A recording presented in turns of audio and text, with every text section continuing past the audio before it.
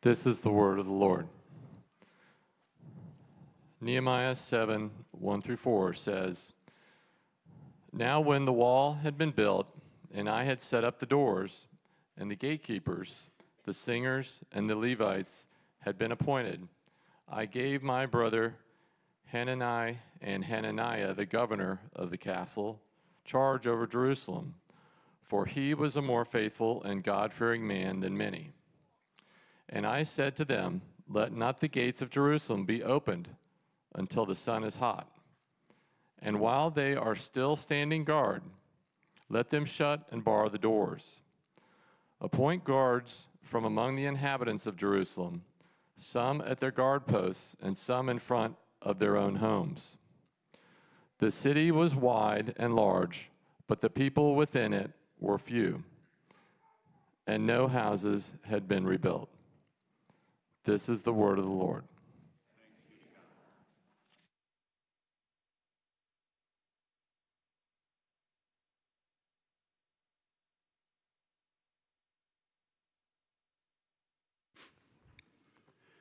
Well, this has been a great Sunday already, hasn't it? Amen. I look out and I see some faces that I haven't seen for a while. Some of our folks from the north have come south for the winter, and we're just so happy that you're here. Thank you for being part, and we'll have many more that come in, especially as we get towards January. That seems to be the pinnacle of our guests. And they are as much a part of Vero Bible Fellowship as the rest of us. They love this place. They are involved in ministry while they're here with us. I just pray every day, Lord, have them just move here and live full time. Amen. Okay, so they're out of the Lord's will. We're praying that they'll get in the Lord's will. No, I would not do that to them. They're wonderful people, and they are doing exactly what God has told them to do. But I want to thank Galen again for the faithful service to the Lord by standing and praying outside the abortion clinic. If you'd like to join them, Galen would give you all the information you need, and you can do that. And really, it's an extension of our church, is it not? That what's happening down in front of that abortion clinic where people are praying, that's an extension of our prayers. That's an extension of members of this church who go and participate. And I hope that you would consider that as well. Well, today we're going to open our Bibles to Nehemiah chapter 7. Nehemiah chapter 7, and we will allow the Lord to give us some insight, some practical insight into what's happening here in this wonderful book. If you're familiar with our church, we really focus on a verse-by-verse type of teaching, and today will be a little bit of that, but we'll probably be more expounding on the first 4 to 7, 9 verses. And then, because the rest of it is a genealogy, I don't plan to read through the genealogy.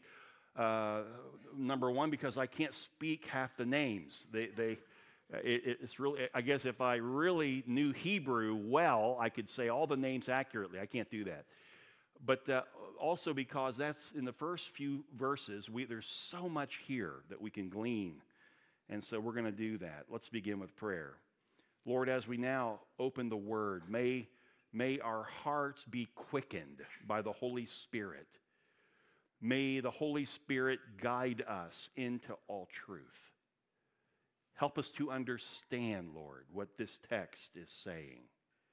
Father, obviously, the fact that it's canonized, it's in the Bible, there are things here that you want us to know, and oftentimes it's what you want us to know about you and about ourselves.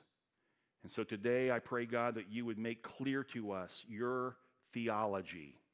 What is it you're saying about you and about us? In Jesus' name, amen.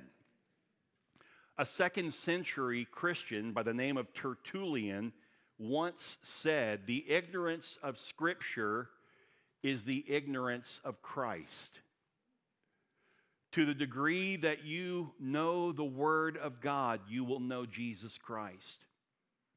Yet I know so many people who will talk long about how they have a close relationship with Jesus and what that relationship has produced in terms of the feelings, the emotions of that relationship. But those same people, many of them, do not open the Bible. So what happens is you get a Jesus that's not in the Bible. You get a Jesus that you have emoted over, that you have intellectually created. And many people today, Christians, they call themselves Christians. And they will go to their death saying that they know Jesus, but they don't know his word. And so today we want to begin with the word. And hopefully by the end we'll know Jesus better. And maybe some of you might even be saved today. That's the prayer. Tertullian also, he had several different quotes. Here's another one that is very interesting, and I think it fits appropriately to the text that we're reading today.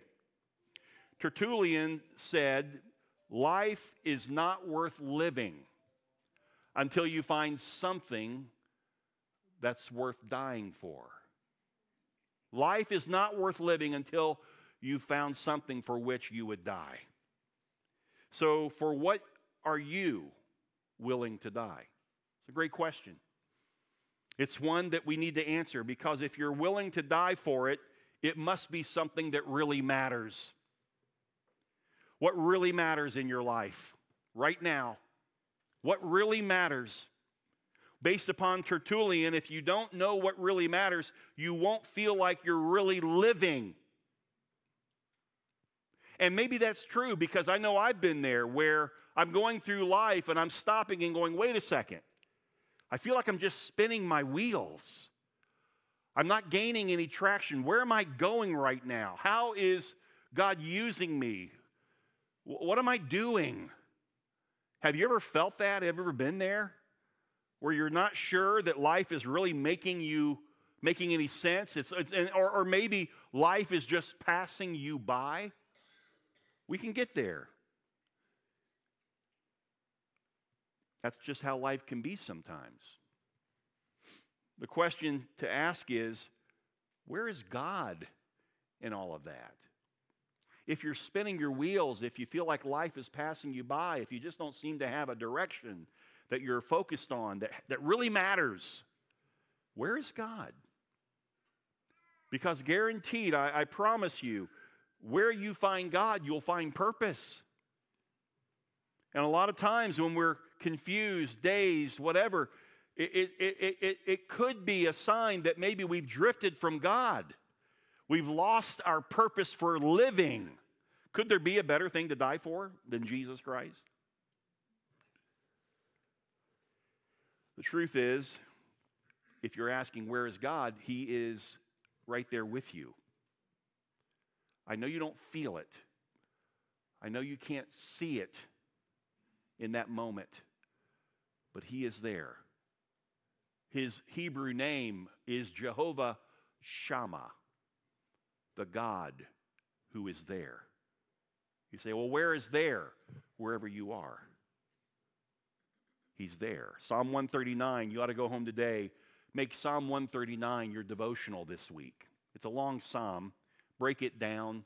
Just read it. Meditate upon it. Let God speak to you through it. You'll find out just how close God really is and how important you are to God. But the real question is not, where is God in all of this? The real question that we should be asking is, why aren't we joining him in life instead of trying to make life work for us? Why aren't we joining him in the journey of life rather than trying to get God to join us in what we want? If you really want to spin your wheels and not really go anywhere by the end of your life, live for yourself. Live for the things that are important in your flesh nature, the things that you have determined are most important to you, leaving God out of the picture. That is the greatest waste of life that there could be. You were created by God the Creator. And God the Creator gave you all of the abilities you have, the faculties, the mind that you have that's unique to you. The personality that you have is unique to you. All of these things are important. And God has a purpose for those things to be used in his glory. And if you never get there to understand how important God is to life, you'll never truly have meaning of life. This understanding of what really matters, that is the thing that matters most to God, is what I'm talking about here. That's what we find in the book of Nehemiah.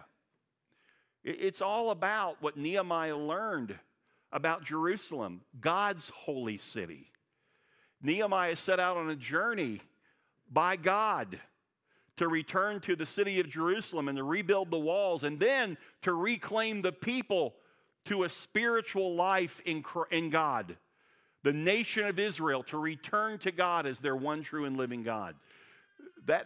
All of that is about God. And all of that is the greatest thing that would matter in Nehemiah's life. Whatever you're doing, whatever you're caught into right now, is God in it? More importantly, is it God's work? Or is it your work that you're hoping God will join you in? He really isn't interested in letting you in your finite capabilities determine what is infinite in his mind. You'll never get there on your own. You need God. As we come to chapter 7, and this is an interesting book because the first 6 chapters we have looked at the rebuilding of the walls of the city of Jerusalem.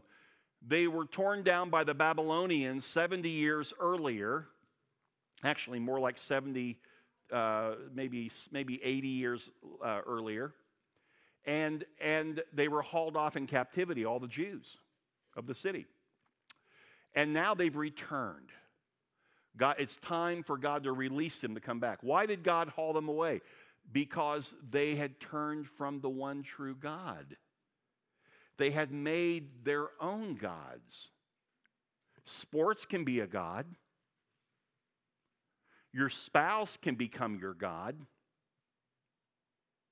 Your children can become a god. Your job can become a god. Your title can become a god. Your reputation in the community can become your god. It's amazing how quick and easy it is to make up a god and worship it. Worship simply means worth-ship. It's worth something that's of great value. If you place greater value in your spouse, in your children, in your job, in your title, than you do the one true living God, you are out of sorts. You'll never know the purpose and meaning that God has for your life. We can get there. So he goes back, in the first 6 chapters, they rebuild the walls. First, they put the city in order. They want to worship God. The temple has already been built. And so now Nehemiah shows up. The walls need to be reestablished so that there is security for the people to worship God. That's the first half of this, not the first half, but the first 6 chapters. Chapter 7 that we're in is a transitional chapter. The rest, the remaining from chapter 8 to chapter 13, that is about the restoration of the nation of Israel to God. So we're going to be going there sometime after the first of the year. We will cover one more week, probably of this particular chapter and a little bit of the next chapter. And then when we get to December, we're going to do a 4-part series that's focused around Christ at Christmas time, okay? So that we'll put Nehemiah on hold. When we finish Nehemiah, God seems to be guiding me a lot lately to the book of Galatians. So it's very possible that we'll make Galatians our next verse-by-verse study. And there's so much there for us to learn from. But anyway, so back to this. Interestingly, if you look with me at chapter 6, just go back, because I want you to see why the people were commanded by God to rebuild the city, the walls. Yes, for security. But there's a deeper meaning. And look at it, verse 15. So the wall was finished on the 25th day of the month Elul. In 52 days, they rebuilt the walls of the city, and they reestablished the gates and the doors. And when all our enemies heard of it, and by the way, we already studied in the first 6 chapters that the enemy was great, and the enemy surrounding the city tried several times in several different ways to stop the work of God. Of course, whatever God plans, it will prevail. And the wall was built in 52 days. Now look at this. When our enemies heard of that, all the nations around us were afraid and fell greatly in their own esteem. Stop, if you will, and look here. So the wall is completed, the walls of Jerusalem, this city, surrounded by all these nations of people. And immediately upon the establishing of the walls, their own esteem fell. They used to think they were something. But when they saw the people of God rebuild the walls of Jerusalem in just 52 days, look what it says. They perceived that this work had been accomplished with the help of our God. So the greatest purpose in the rebuilding of the wall was that the nations surrounding Jerusalem would know there is one true and living God. There are not many gods. Polytheism is a joke to the one true God. There is one God. And he wants his name to be known by all peoples on the earth. And by building this wall, that's exactly what God the Father did. He established his name above their names. Their self-esteem fell when they saw the greatness of God and the fact that God used a cupbearer to the king, a waiter, to come to Jerusalem and rebuild the walls with the people of the city. Powerful story. This was God's work, and there could not be any greater reason for Nehemiah to live than for that reason. Now, again, chapter 1 through 6, if you want to write it down just for outline's sake, it's about the reclaiming of the city of Jerusalem. Chapters 8 through 13 is the reclaiming of the hearts of the people back to God. And that's where we'll finish the rest of our time in Nehemiah when we come back to it. So what is chapter 7 about? It's all about learning what matters most to God. Nehemiah is learning this, and he's practicing this, and we can glean so many wonderful truths from what Nehemiah learned. Who are these people? These are God's people. And by the way, people matter to God. So Nehemiah has all the names of the families recorded so that he can evaluate who he is working with as they return to worshiping God. So let's go through this passage and learn more about what matters most to God. This is really good stuff. Number one, worship matters to God. Worship matters to God. Look at verse 1. Now, when the wall had been built, and I had set up the doors, and the gatekeepers, the singers, and the Levites had been appointed. So the wall project for God is completed. The gates and doors have been hung. But why? Okay, why? So that the people living in the city would be safe and they would be free to worship God. When we join God in his work, know that we are working on a grand plan. It is a wonderful plan. Here we are getting ready to take ownership of a property on 82nd Avenue, 10 acres, beautiful oak trees, a beautiful building that we're putting a brand new roof on, and 12,000 square feet. A great opportunity for us to establish a beachhead right there on 82nd Avenue for decades to come, that the name of the Lord might be great. Amen? It's worth it. The first group that Nehemiah assembles as they are about to do this wonderful thing of recovering the spiritual life of Israel, the first thing he does is he assembles the singers and the Levites. The singers and the Levites, who also, he said, are to man the gates. You're going to do two things. You're going to lead us in the worship of God, but you're also going to make sure you're working on that wall, watching for the enemy. And that's generally how God works. It's not just one thing. Well, what I really love is worship. I just love to come to church and worship God. Well, that's wonderful. But what about serving the Lord? No person who truly worships God would not think to stop and serve him. You always do. You want to serve him. Amen? Amen. You want God to be first in your life. The first group that Nehemiah assembles are the singers and the Levites. These men take priority here as he begins this spiritual awakening in the city.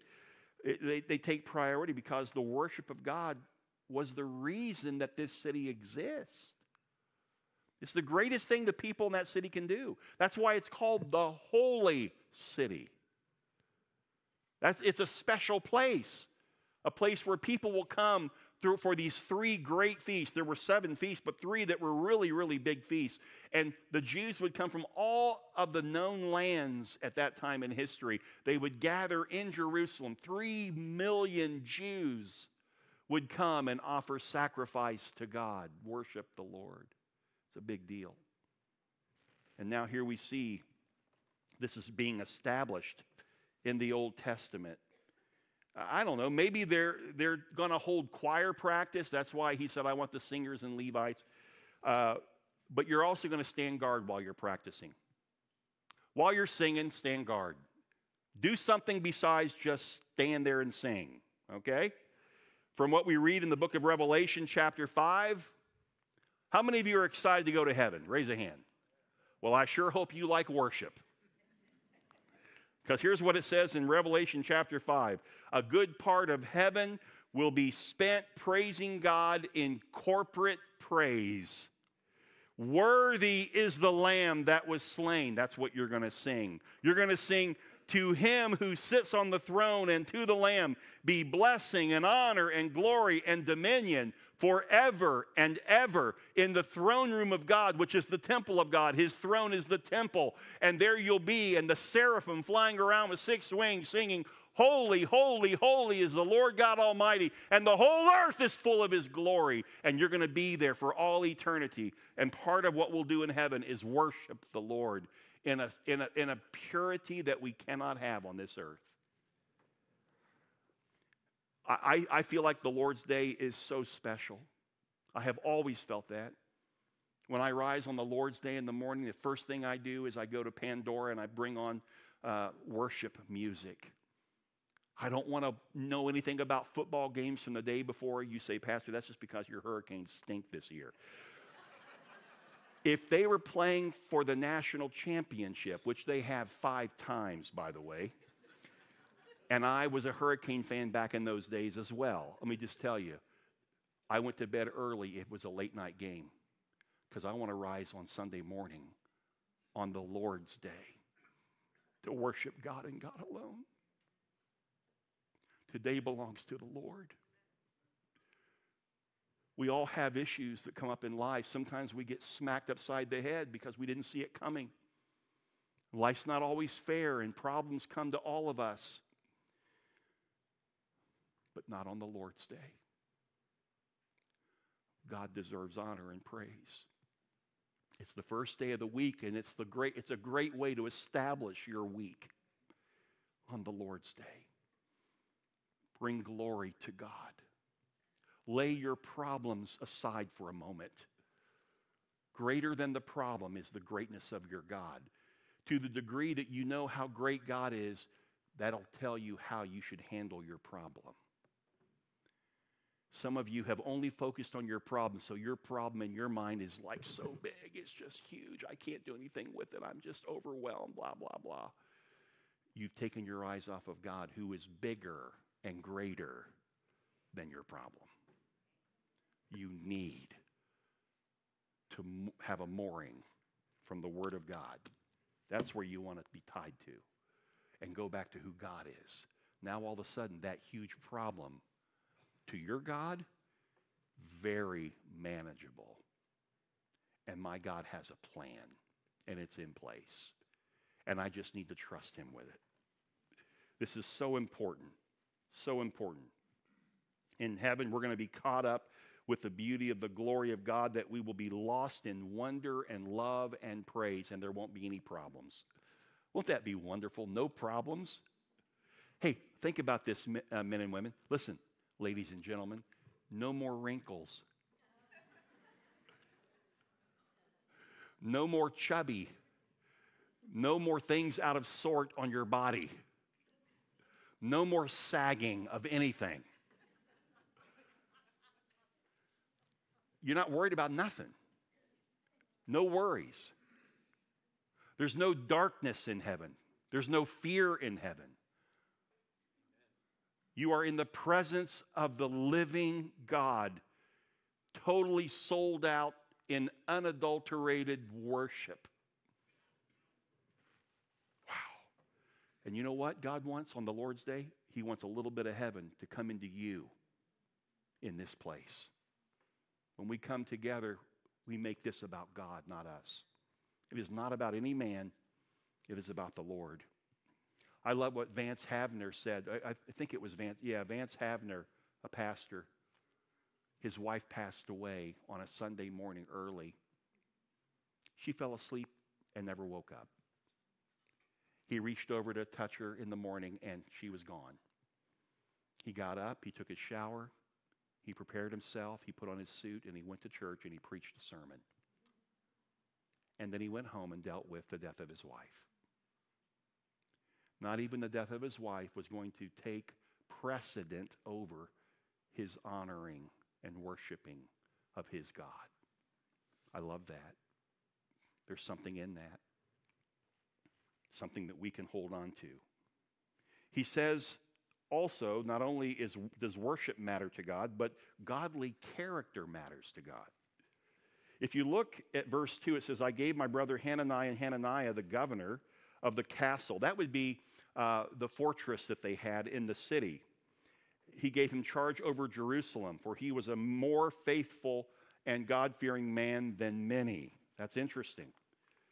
Nehemiah was an exemplary leader who knew that to be effective, he would need to delegate responsibilities to other competent men.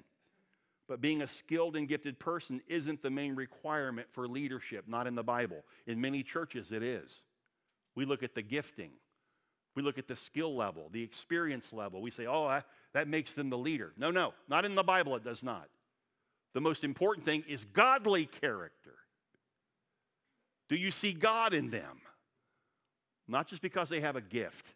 You can be a 10 in your gifting and be a 3 in your spiritual walk. And you'd be the worst thing in the world for somebody to place in leadership of a church. You can be a 6 in your gifting and a 9 or a 10 in your desire to follow God and to live for God and be a witness for God.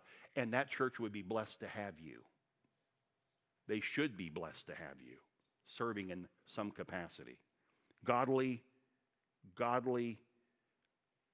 witness, godly leadership. He picked Hananiah probably because Hananiah was not just his blood brother, but he's one of the original men who came to him and told him how bad the city was. When Nehemiah first began to pray and fast, and then God raised him up to go and take care of the problem in Jerusalem. So Nehemiah appoints him as the civil leader of Jerusalem. Then Hananiah is appointed as the military leader because, it says, he was a more faithful and God-fearing man than many. As we think about godly character, there ought to be 3 traits that we see here that we can speak of. First of all is faithfulness. He was more faithful than many men. Faithfulness means reliable, true. It means to be firm. You don't waver. You don't vacillate.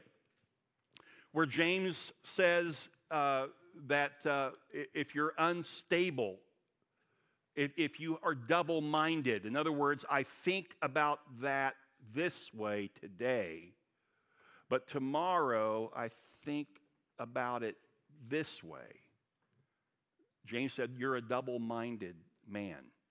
And here's what he said. If you're double-minded, you're unstable in all of your ways. To be double-minded is to have 2 visions, not 1. And 2 visions means division. You're divided in yourself. That's not godly leadership. Godly leadership is firm. Godly leadership is not based on what a person thinks. It's based upon the Word of God. And I'm going to stand true and be firm in what I know the truth says. That's godly leadership. Amen? Okay. So, if you want your life to count for God, you need to work at being a faithful person. It's a fruit of the Holy Spirit, faithfulness. Isn't that something? It's one of the fruits, which means, you say, why do you bring that out? Because you can grow in it. If it was just a skill, some people are good at it and others aren't. But it's not. If it was just a gift, some are faithful and others aren't, that would be terrible that you didn't have the gift of faithfulness. How could you be saved? No, everybody has faith. But it's a fruit. You can become more faithful. You can grow in your faithfulness. Paul said that it is required of stewards that they be found trustworthy or faithful. 1 Corinthians 4:2. So faithfulness is also an essential ingredient in relationships. If you don't trust someone, you won't get too close to that person, will you? You will always keep your distance because you fear that they will take something that you know and they'll disclose it to other people. They can't keep confidence. Or maybe they'll twist what you say as they speak to other people. Our God is a faithful God. Is that not good? Amen? Our God is a faithful God who always speaks truth. He always keeps his word. As we grow in God, we become more godly. We too keep our word. And we keep the word of God in our hearts. We protect it because we want to live by it and not be influenced by worldly systems of belief. You want to be a faithful person? Live by the book. I can't say it any more simply than that. Spend time in the book. Honor the commands that God has given to you in his word. If you're a husband, be a faithful husband. How? By providing for your family. Be a good provider. Ladies, those of you who work, be faithful in your occupation to your boss. Give a full day's wage, but then give also a full day's work. Amen? All right. So what about parenting? Parents, train your children in the Lord. That's faithfulness. I'm trying to give you some basic ways to become more faithful. How about being members of God's church? Serve him in some capacity. Find a place to serve. For a couple weeks now, we've talked about the importance of needing more people to serve in the greeting ministry. Okay? You want to be faithful? Do you have a ministry? Do you like people? If you don't like people, please don't serve in the greeting ministry. But if you like people, then we have a place for you. Serve. Serve. Be faithful. All of these things will add meaning and purpose to you. Here's another thing that will help you become more faithful. Start with little things. Start with little things. Sometimes we think, to be faithful, I've got to do this big thing for God. I've got to take on this big project. I've got to start this big ministry. No. Start with the little things. Let me give you an example of what I mean. Jesus said, if you're faithful in little things, you will be faithful with much. Do you know what he was talking about when he said little things? What the text is? Money. Jesus. Start with the little things. Be faithful to God with your money. That's the little things he's referring to. Do you squander your money on things that don't really matter? Do you squander your money on selfish pursuits? Do you invest your money unwisely? Nothing of any true value to God to show for it? You need to invest in the purposes of God. And there are many ways to invest in the purposes of God. You might begin to invest by being taking your body down to the abortion clinic and standing with the group. But you can also invest your money. When you give to this local church, part of our fund is missions. Part of our funding is to go and support the CareNet, which is an organization in our community that we give money to. Be part of that. Be part of that. Be faithful in the little. Keep your word. Be honest in your financial matters. Be honest on your taxes, on the paying of your taxes. Do you live an orderly life? Do you keep appointments on time? These are things, these are ways, little ways that you can become more faithful to God. Here's another one. Keep your relationships in right order. This is a hard one, isn't it? Because we can get sideways with somebody that we've had relationship with, and maybe they're getting a little wonky, and we're like, man, this is really frustrating me, and it's freaking me out, and next thing you know, you're no longer friends. The Bible tells you when somebody gets a little bit out of line or they've done something that's wrong, go to them. Love them enough to go to them and say, hey, brother, can I point this out to you? This is what I'm seeing you do. Help me understand what's going on.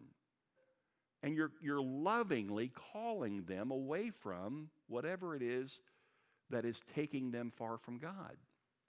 That's what we should do. That's faithfulness in relationships. What's easy to do is what the world does. Somebody wrongs you and you write them off. Forget you. Forget you. You throw them on the scrap heap.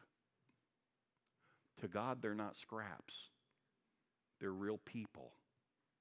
How do you know that God's not trying to use you to reach them to see a wrong that they've done? You're not giving them the opportunity, if you write them off, you're not giving them the opportunity to do what's right. If you go to someone and you say, brother, what you said behind my back to this person, it hurt deeply. It hurt deeply. You just gave that person the opportunity to own their mess and say, you're absolutely right. I shouldn't have done it. Would you please forgive me? When that happens, you've won your brother or your sister back. Now you're one again. If they choose to say, I don't know what you're talking about. I don't want to talk about it. The Bible says now bring a witness with you. Bring the person with you that they spoke badly about you to. Brother, this is the person that told me what you said. Are you saying you didn't say it? You're actually trying to help them come to the end of their flesh, of their selfishness, of their pride. Sometimes they'll say, okay, yeah, I did it. I did it. I admit. They go through repentance and they're restored. Other times they still deny it. Then the scripture says, break fellowship. You don't have to be in relationship with people who are going to hurt you and not take any responsibility. But let me finish this. Listen now. Breaking fellowship simply means for a season, I'm going to hand you over to this life that you now are in, where you deny God, where you deny truth. And I'm praying for you that you'll come to the end of yourself and that you'll return and that we can have a relationship again. Even in breaking fellowship, the end result is reconciliation. I want my brother, my sister restored. But that's biblical. I just gave you biblical precedent for that. Your relationship with Christ should be first, not relationship to people. Your relationship with Christ. How you relate to Jesus Christ says everything about how you will relate to people. People who truly are in the Word of God and have an intimate relationship with Christ would not allow themselves to stay in a bad place with somebody, not on their part. They will do everything they can. Brother, would you please meet with us that we might be able to talk further about this? That's in the heart of a person who truly has put Christ first. For me to take the position that it doesn't matter, they're going to say what they're going to say, and I'm not going to get caught up in all that, and I'm not going to, and you walk away, that says something about your relationship to Christ, because the Scripture doesn't teach that. That's coming out of your flesh. That's coming out of your selfishness. So when you're talking, first of all, have the right relationship to Christ before you go and try to correct your brother. Remember what Jesus said? It makes no sense for you to walk up to your brother. You've got a beam a big beam, and it's in your eyeball, and you're like this, dragging this beam. Hey, brother, I got to talk to you about something you did. And what does he have in his eye? A little tiny splinter. And you're going to correct him with the splinter when you're carrying a beam in your eye, your own sin. Jesus said, wrong picture. You need to deal with the beam first. Make sense? Relationship. Be faithful in your relationships. The third thing that we see in our text is spiritual discernment. Spiritual discernment matters to God. Now, Nehemiah gives a charge to Hananiah in verse 3. And I said to them, let not the gates of Jerusalem be opened until the sun is hot. And while they are still standing guard, let them shut and bar the doors. Appoint guards from among the inhabitants of Jerusalem, some at their guard posts, and some in front of their own homes. And the city was wide and large, but the people within it were few, and no houses had been rebuilt as of that time. So together, these two men, these two new leaders, are charged not to open the city gates until the sun was hot and to bolt them and stand guard when they were shut. They were also to appoint guards from the residents of the city. Each would serve in front of their own house as watchmen.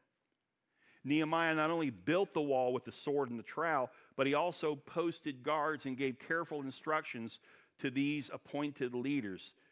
The two are not in opposition here. I want you to see this. It's important that we serve the Lord, okay, just as we worship the Lord. It's important that we stay discerning. We keep our eyes up, even though we trust people. There are people who say the Bible commands that you not judge anybody. Well, first of all, you need to understand what Jesus meant when he said, judge not lest you be judged. First of all, he's talking of judgment as a condemnation. He's saying, don't ever condemn somebody. Remember I said earlier about throwing somebody on the scrap heap? That's a condemnation. Basically what you're saying when you give up on them is they'll never change. And you walk away. That's a sin for you to think that. You're not God. You can't judge people to that degree that you condemn them to hell. You need to always take the position, they're redeemable. God can redeem anybody. And so I'm going to do my part, according to Scripture, to help them be redeemed. Amen? So, but then at the same time, be discerning. Discernment is also a judgment. The Bible says that as Christians, we should judge, but not hearts. No man knows another man's heart. I cannot judge your heart, but I am to discern what I see in you. I can follow your fruit. Jesus said, you'll know them by what? By their fruits. So when I see somebody who claims to be a Christian and on Sunday morning they're like this, worshiping God, which is beautiful, that's good. But then through the week, in their business practices, the fruit is rotten, it's stinky, and it leaves a mess. I need to discern that. Not to condemn them, but that I might go to them and help them. So this is a very important point. Spiritual discernment matters to God, that Christians would be discerning of things. The Scripture says, test the spirits. Just because somebody seems to have a prophetic ministry does not mean that that's of the Lord. You know, Satan can also do that. In fact, in the end, it says in Revelation that many are going to be led away from God. They're going to be led and deceived and end up in hell. Why? Because Satan himself, the Antichrist himself, they will be able to do signs and wonders. And if you've made your Christian experience all about signs and wonders, you could easily be deceived at some point. There's got to be more to your walk with God than what you feel, what I feel in the moment. Oh, I just love going to that church. It's so spirit-filled.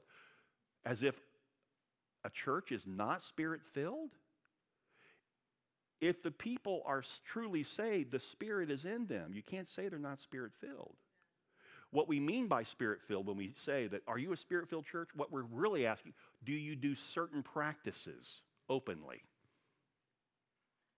That's not necessarily a sign that it's spirit-filled. A lot of godly people have never lifted a hand in worship to God. But in their hearts, they've bowed before him. They've fallen prostrate before him. You just can't see it. That's why we got to be careful not to judge hearts. So we are discerning. More than what a person says, more than how they present themselves, more than how they dress, more than the title they carry, is how do they act when nobody's around? What are they like when they face trials, deep trials in life?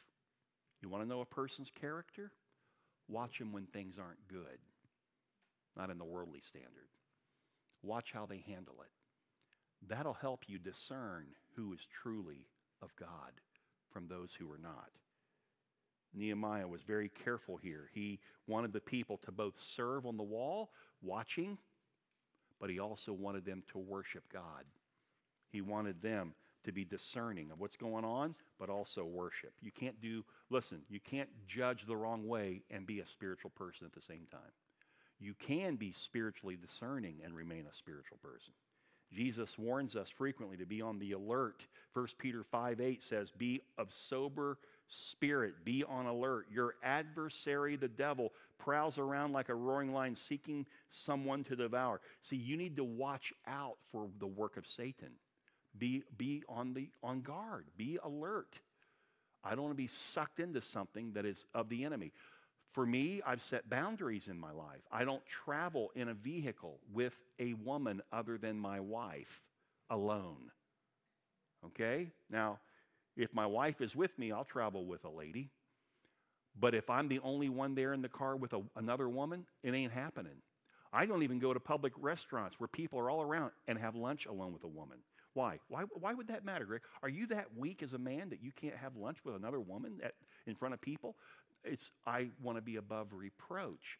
How do I know that a person who's weak in their faith sees me with another woman at lunch and it doesn't cause them to stumble? It is not worth it to me. Plus, I want my wife to know I am absolutely, totally committed and faithful to her, and I'm not going to give the enemy the opportunity to plant a seed of temptation in me or in her, and this other woman. So it's a matter of protection. It's a matter of discernment, right? We need to be discerning. Put boundaries in your life that uphold spiritual practice and that keep you, that minimize the opportunities for Satan to tempt you. A general rule for men in the room right now, a general rule, when you are driving down the road and you see a woman who is scathingly dressed, she's not being discreet in her dress, don't look again. You did nothing wrong seeing her for the first time. That's not a sin. You didn't know she was there. You looked, you saw this woman. Oh my goodness. Look away.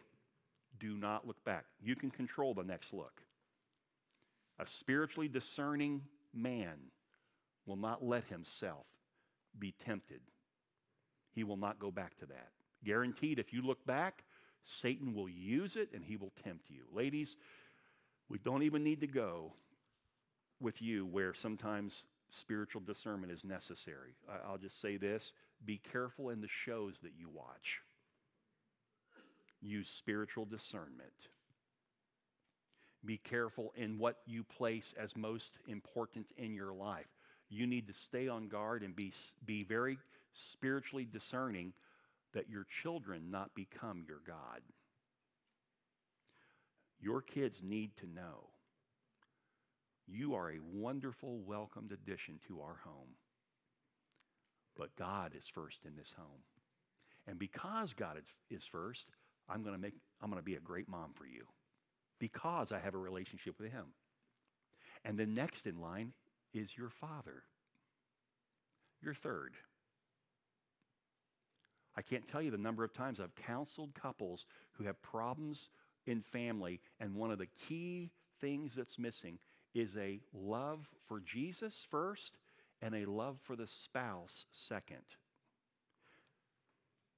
I've been there. It's easy to get there, especially for a mother, because your kids are in your face constantly. It becomes first and foremost that you care.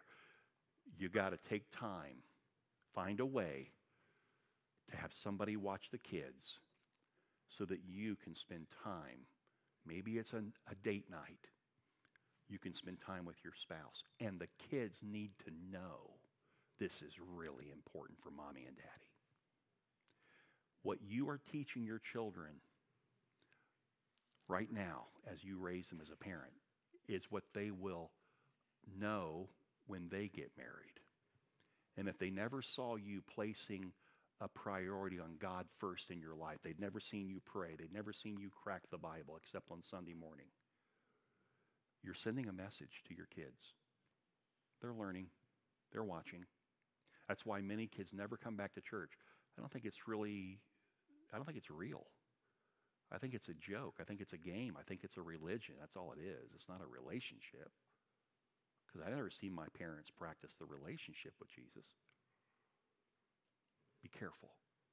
They're watching. Honor your Lord. Honor your spouse. Honor your children. Love them. Care for them. Nurture them. What's the best way? Same way to be faithful. Get in the Word of God. Let them know what the Word of God says.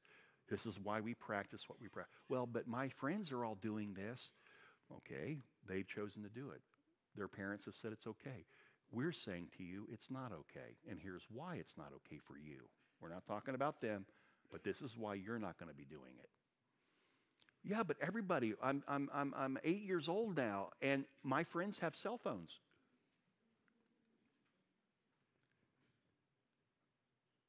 No, be discerning. Be discerning with your children and social media. Be discerning with your kids and movies and television shows. Be discerning. They need a mom and a dad who put Christ first. There's another one, but I'll wait. We'll do it next week. And there's a couple other thoughts I have for next week as I look at this text. This morning, I wonder how many of you are hearing this, and maybe you've never been raised in a Christian environment, so this is new to you. By the way, that can be a real blessing, that you weren't raised in a Christian environment. That can be a real blessing. I'll tell you why. Because of kids who are raised in a Christian environment, they know all the right things, but it doesn't have to be real. They can manifest the look, say the right words, hang out with Christians and be comfortable. They know how to play the religious game. They learned it from mom and dad. But when you are not raised in that, and all of a sudden you start hearing that God is creator, that you were made in his image, when you start learning that the Bible is your way to understand life, and that God's way is better than man's way, God's way in church is better than man's church, God's way in the home is better than man's way, all of a sudden it hits you. I've missed out. No wonder my life doesn't feel as if it matters in the sense of eternity. Only with God can you have a life that matters for eternity. Amen? So maybe today is a day that Christ is calling you. And he's saying to you, come to me, those of you who labor and are heavy laden, and I will give you rest. Take my yoke upon you. Learn of me, because I'm lowly of heart. I'm meek, and I'll give you rest for your soul. Maybe he's saying, today I'm calling you to salvation, to an intimate personal relationship with me. And he has the right to say that and do it because he went to the cross and paid for your sinful life. If you will trust in him and his work on the cross for your sins. We're getting ready to study next month in our Christmas series, God Incarnate. Literally, God becomes a man. His name was Jesus. He was fully God and fully man at the same time, and he lived here for 33 years. He understands us. And he paid the price for us, for our sins. Today in this place, if you sense God calling you, why don't you just surrender? Just from your own heart before God, you say something to the effect that you're surrendering. You're putting your arms up. Lord, no longer do I want to be in control of my life. Do I want to lead my life? Do I want to come up with the plan? Father, my plans have failed. I want what matters most. I want to live life with meaning and purpose. I want to die and know where I'm going. And I want to thank you, Jesus, for dying for my sins. That if I would confess my sin to you, you would be faithful and just to forgive me. You have paid, fulfilled the legal contract necessary for my sins to be alleviated in front of God the Father. Just reach out to him. Let him know I'm a sinner that needs salvation. And you're a Savior, the only Savior who can give it. I ask for it today. If that's you and you're here right now and God is calling you in your heart, in your own words, just express that you're giving up and that you're turning to Jesus, that you are a sinner and you're confessing your sins so that you can be forgiven of your sins. Father, we want to thank you this morning for how you use your word, even a study in Nehemiah, to turn us back to you. For Christians that are here today who already know you personally, we can drift. We can get off course. We can begin to abide in other things. And the priorities change. We're no longer putting you first. We're no longer loving our spouse the way we should. We're no longer raising our children the way you have told us in the Word. Father, forgive us as we come back to you now, as we return to you, confessing our sin, asking the Holy Spirit to be our guide in these matters. Lord, let us start with the little things. Time management is a little thing. But how we spend our time, how we make time for you and make time for the things that matter the most, says a lot about our faithfulness to you. So I pray that you'd help us with that, Lord. Thank you for your love. Thank you that you're always ready to save a person that you're calling if they'll just repent, if they'll just turn and confess their sins before you. Thank you for that wonderful promise in the Word. Thank you. Whosoever shall call upon the name of the Lord shall be saved. Amen. Amen. Listen now, before you leave today, we've already been challenged. There's a table to sign up for greeting. There's also the table back there that Galen will help you if you'd like to sign the petition that we can give to our state legislators and let them know where we stand regarding life. And then also up front, we have altar prayer partners. We have elders who can join you up front if you have a prayer need. We will pray with you.